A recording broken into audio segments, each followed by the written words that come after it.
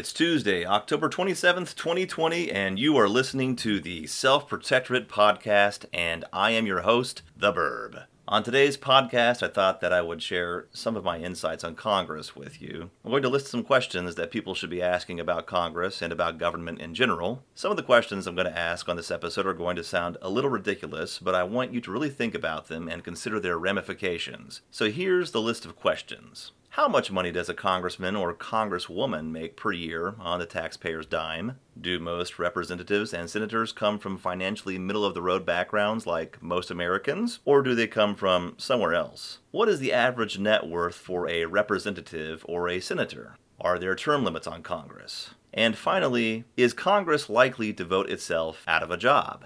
Now, before I go any further, I would like to preface everything I'm about to say that I understand that money itself is not evil. It is only a tool, but it is the love of money or greed that is the root of all evil. So to answer the first question, a simple internet search will let you know that the annual salary for a member of Congress is $174,000 a year, and it has been at that level since 2009. The only exceptions include the Speaker of the House with a salary of $223,500, and the President pro temp of the Senate and the majority and minority leaders in the House and Senate, all with a salary of $193,400. Please keep in mind that the median wage earner in the U.S. today earns $34,500 per year. So just on the basis of earned income, a rank-and-file member of Congress is already earning 5 times the median income for the U.S. worker. The Speaker of the House, Nancy Pelosi, is earning from her salaried position at taxpayer expense 6.5 times the median income for the U.S. worker. This kind of salaried earned income alone at taxpayer expense, mind you, places every member of Congress well within the top 18% of income earners in the United States. But many members of Congress are wealthier than this. There have been and are presently many senators and representatives that became wealthy prior to being elected to a congressional seat, which is fine, totally fine. I am totally for accumulating wealth by business ownership and investment as long as it is all legal, moral, ethical, and above board. But when I look at the wealth of senators and congressmen who serve one term or even term after term, as there are no term limits on Congress presently, I see what appears to be collusion and a juicing of the system, a rigging of the political systems that supercharges Congress's personal wealth.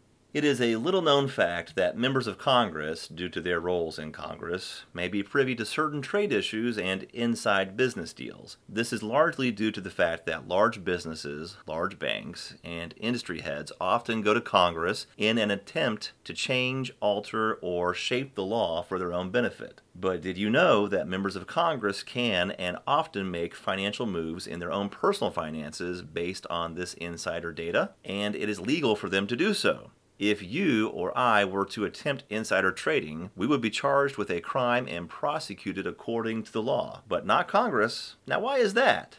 To be fair, Congress did pass the Stock Act in 2012, or the Stop Trading on Congressional Knowledge Act. It created law that attempted to prevent congressional members from using insider trading for their own personal benefit. Essentially, congressional members could not purchase single stocks, but could only trade on funds such as ETFs and mutual funds, some combination of stocks. Sounds good, but in that scenario, a person can still end up buying into the funds where the insider information would help them pick those stocks. So essentially, it would hide their gains by not letting the public know just what stocks they were actually purchasing and on what information. So rather than create transparency and prevent corruption, it only served to muddy the waters instead. But barely a year after the act was passed, it was amended by Congress. Gee, can you guess why? It was amended by Congress so that it would be less transparent. This is from an article on the Stock Act from Jason Fernando with Investopedia from October 9th, 2019. Quote, "Many people may be surprised to learn that until recently, trading based on material non-public information, otherwise known as insider trading, was both legal and commonplace among members of Congress. The Stock Act was introduced into Congress in January of 2012 and was passed in April 2012 with substantial bipartisan support. The purpose of the Stock Act was to ensure that the general prohibition against insider trading applies to members of Congress and other federal employees, including the President, Vice President, and certain other members of the executive branch. The Stock Act was passed with overwhelming bipartisan support. In the Senate, it passed by a 96-3 vote. Its support in the House of Representatives was even more widespread, passing with a margin of 417 to 2 votes. To achieve this, the Stock Act mandated increased levels of financial transparency, requiring high-ranking officials to file detailed financial disclosures. This included mandating filings within 45 days of any material gains, as well as the disclosure of home mortgage terms. It also forbade officials from participating in initial public offerings, IPOs.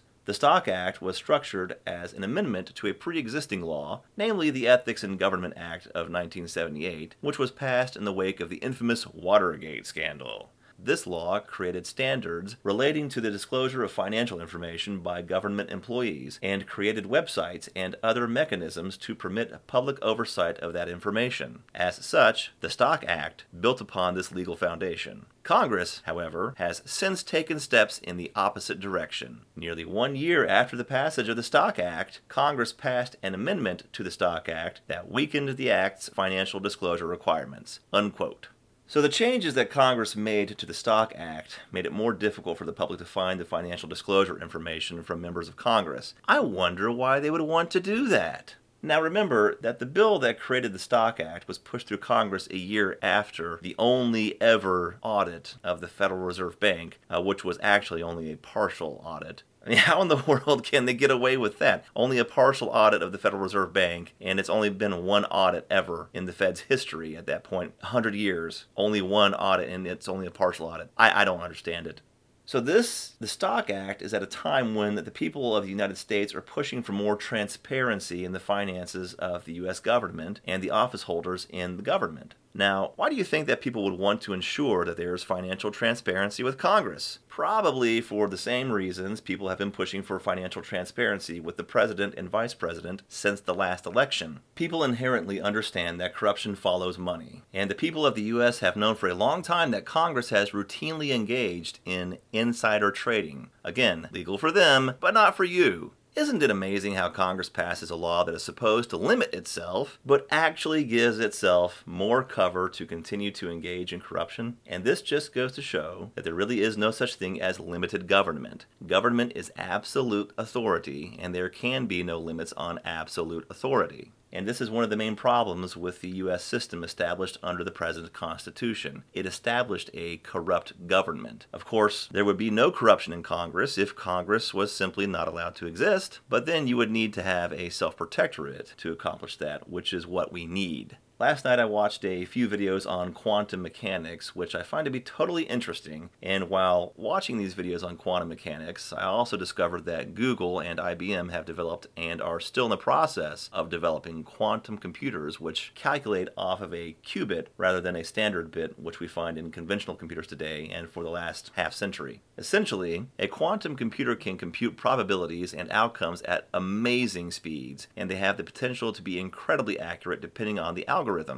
Google and IBM aren't the only companies that have developed them or are developing them. This technology will revolutionize humanity in many incomprehensible and unique ways for the foreseeable future. I bring this up simply to point out the fact that we have technology today, right now, to create a body of unchangeable law, to create all the law that mankind will ever need, and to make it simple, effective, and able to apply in all situations. We can draw from mankind's past experiences with law and determine which laws are just and which are not. It's not rocket surgery.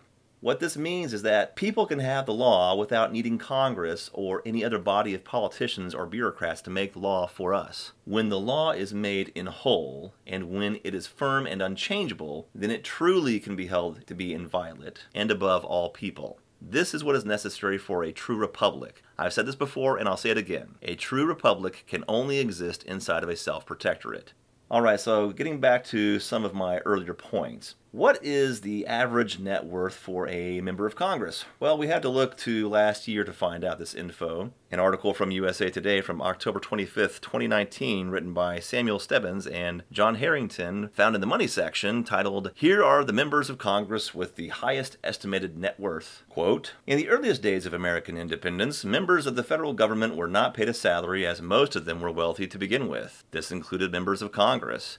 Today, though all congressional representatives earn salaries, not much else has changed. The typical congressional representative, including both senators and House members, has an estimated net worth of over $500,000, or roughly 5 times the median U.S. household net worth. The high net worth of American lawmakers is partially attributable to their annual salaries of $174,000, which is more than triple the average wage across all American workers of $51,960, and higher than the median earnings of even the highest paying jobs in America. Still, the wealthiest congressional representatives did not earn their fortunes as public servants. Many of the wealthiest legislators first had successful and lucrative careers in the private sector. Others, meanwhile, have married into or inherited vast fortunes." Unquote.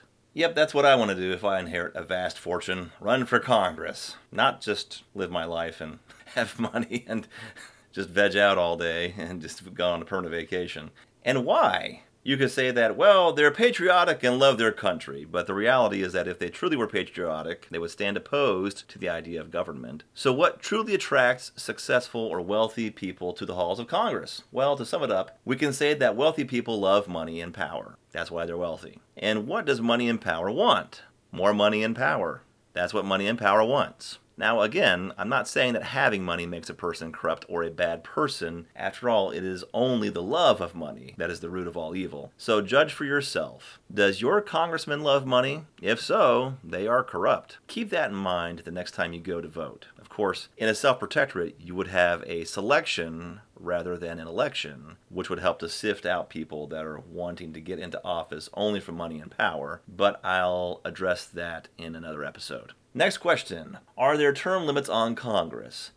There are no term limits on Congress. Presently, none. Zero. Zilch. Yep, the same corrupt people can keep getting elected until they die. This is another problem with Congress that the Constitution does not address, and in order for there to be term limits, Congress would have to vote for it. What do you think? Do you think that it's likely that Congress will vote to put limits on how many terms they can serve? Not likely. Of course, there is a push for that very thing to happen. You can go to BeTheBurb.com right now, and on the main page, if you scroll down to the third video, you'll see testimony from Nick Tombulades, who is pushing for term limits for Congress. Oh, and by the way, definitely subscribe to the Term Limits for Congress channel on YouTube. It's full of good points, and the videos are most excellent. Hopefully, term limits for Congress will happen, but don't hold your breath. Asking Congress to limit itself is like asking a bank robber to stop robbing banks. You can ask, just don't expect it to happen. And the next question was, is it likely that Congress will vote itself out of a job? Well, not at all. So, when presented with the idea of self-protectorate, I don't expect that any congressman will be willing to say goodbye to Congress or any kind of law-making entity. The reality, though, just as I said earlier, is that the technology exists today that will allow the people to develop a whole and complete solid body of unchangeable law based on natural law that we can use. This makes Congress obsolete. In fact, the big tech companies such as Google are attempting to improve and expand their power and influence through quantum computing, thus bypassing Congress all the time, rendering them moot. While I don't like Congress, I certainly do not want a technocracy to take over. That would just be another form of oligarchical government. Again, you and I and all of us can stop this technocracy from advancing by adopting a system of unchangeable law, and that system is self-protectorate. If we simply say, here is the law, we have all the law we need, and it is simple and applies in every situation, and there can be no more law made for man, then there is no reason for any other quantum computing to be done to produce more law, and thus there will be no need for a technocracy as well. This is why I have said, and why I continue to say, that self-protectorate is the solution to mankind's problems now and in the future. This is the next evolutionary and revolutionary step in the advancement of the state and society for mankind. Well, that's all the time I have for today. Please check out BeTheBurb.com for more information on Self-Protectorate, and the Red Pill Expo special is still going on. You can download for free directly from BeTheBurb.com for the next week anyway. After that, you'll have to purchase the ebook. But for now, you can download a PDF version of Self-Protectorate, Blueprint for a Better World. The book goes more in depth on what a self-protectorate is and how it operates, and shows just how freedom can be achieved and maintained under the rule of unchangeable law. Also, I highly encourage everyone to take action and go to conventionofstates.com and learn more about the way in which we, the people, can bypass Congress in order to change the U.S. Constitution. Hopefully, it can be changed in such a way as to establish a true republic in a self-protectorate. Next episode will be available on Friday, so please tune in for more info. Until next time, keep promoting righteous change.